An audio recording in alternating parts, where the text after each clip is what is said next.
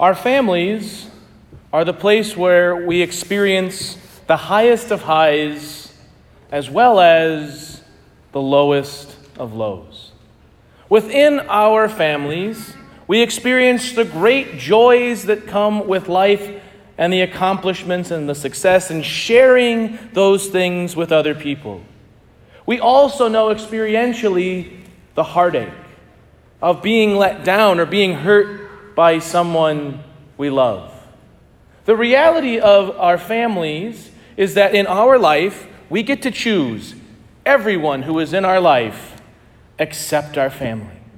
As beautiful as that is, it is also an incredible challenge.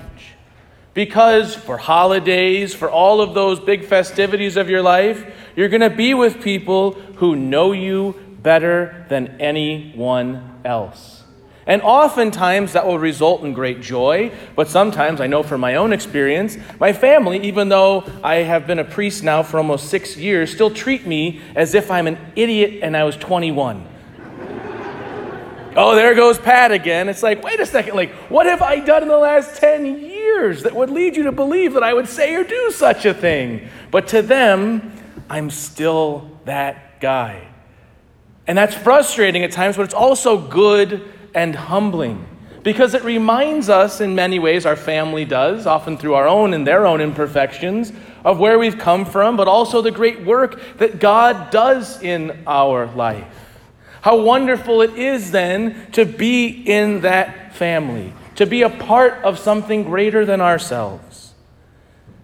The church, from its very foundations, has recognized that because of the way God writes on the human body and creates the family through the human body, that there is a specialness to the family.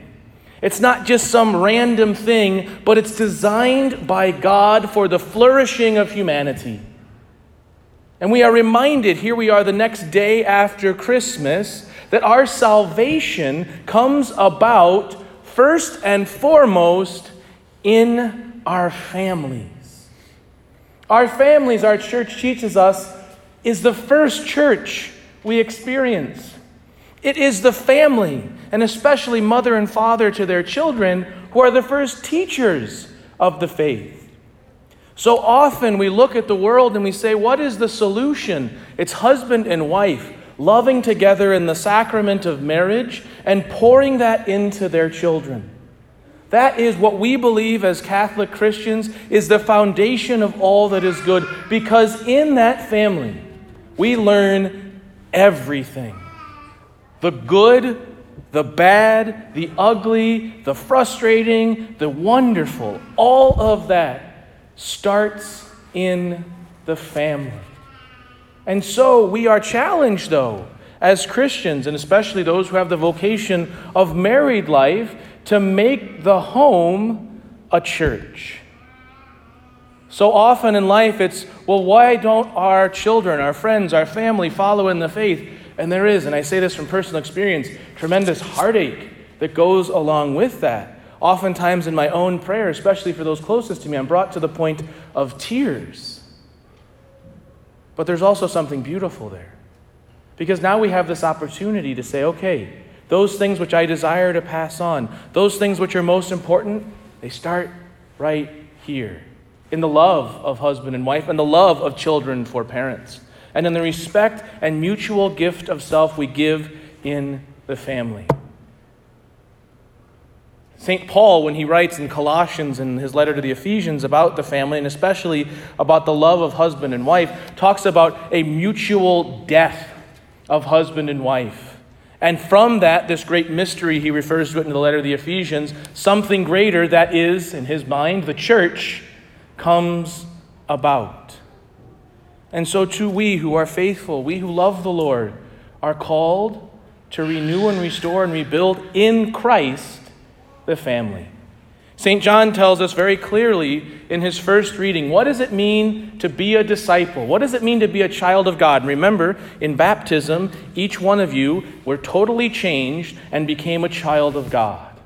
What does that mean? St. John reminds us two things. Believe in the name of his Son, Jesus Christ, and love one another just as he commanded us. St. John, just before that, writes about how following Jesus is in many ways going to make us foreign or different or mark us as other to the world. But how do we go about living that? We radically transform and give our life to Christ. It's not about checking off boxes. It's not about doing the things that we are told we have to do. It's about giving my life away. Not to some esoteric thing, but to a person, to the truth. His name is Jesus. He came into this world to save you. In order for us to love in our family, in order for us to love one another, we have to know the love of Christ, and we have to give our lives totally to that love. Everything else will fail if we don't stop and start everything we do in the person and in relationship to Jesus Christ. For the family to be the family that God has designed it to be, everything, especially husband and wife, mother and father, must do is rooted in the love of Jesus, both individually by giving your lives as a person to the person of Jesus, but also in your relationship. The church has always said that marriage is a blessed and wonderful thing because it enhances the ability of husband and wife and their children that come from that to give their lives to Jesus. It images God's very self. So, brothers and sisters, we must first give our lives to the Lord.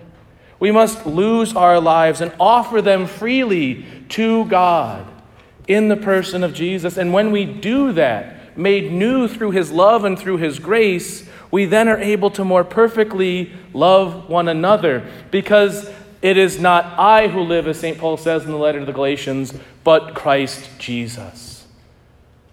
Made new in the love of Jesus, the love that I offer you is not the love that comes from Patrick, but it is the love that comes from the cross, that perfect love.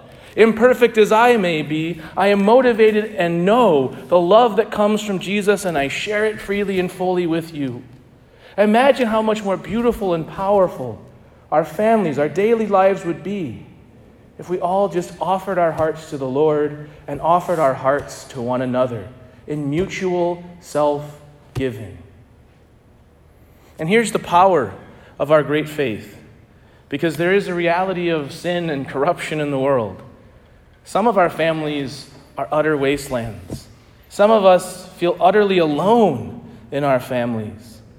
We're reminded in this great gift of the Holy Family today that as Christians we are united to each other, and we are never alone. The beauties that come from the world and our families, the challenges that come from our families are also experienced here in the church. But we are united through the love of Jesus. And just as Mary and Joseph search for the Lord, lose him or lose track of him, find him again, and then as Mary in the gospel ponders those things in our hearts, so too we who are disciples of Jesus. We're never alone. No matter what our actual family is, you have a family here. You are necessary. You are loved. You are worth it.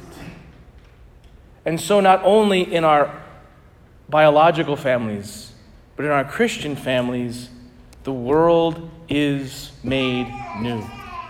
And as St. Paul says in the letter to the Colossians, when we love with that kind gift of self, we then know the peace that comes from Christ. And so today we ask the Lord for that strength, for that wisdom, for that courage to love him, to give our lives to him, to love those in our life, to love our family with an undivided heart, with the love that comes from Christ. And in so doing, to find the peace that gives us peace now and the peace that we will experience forever in heaven.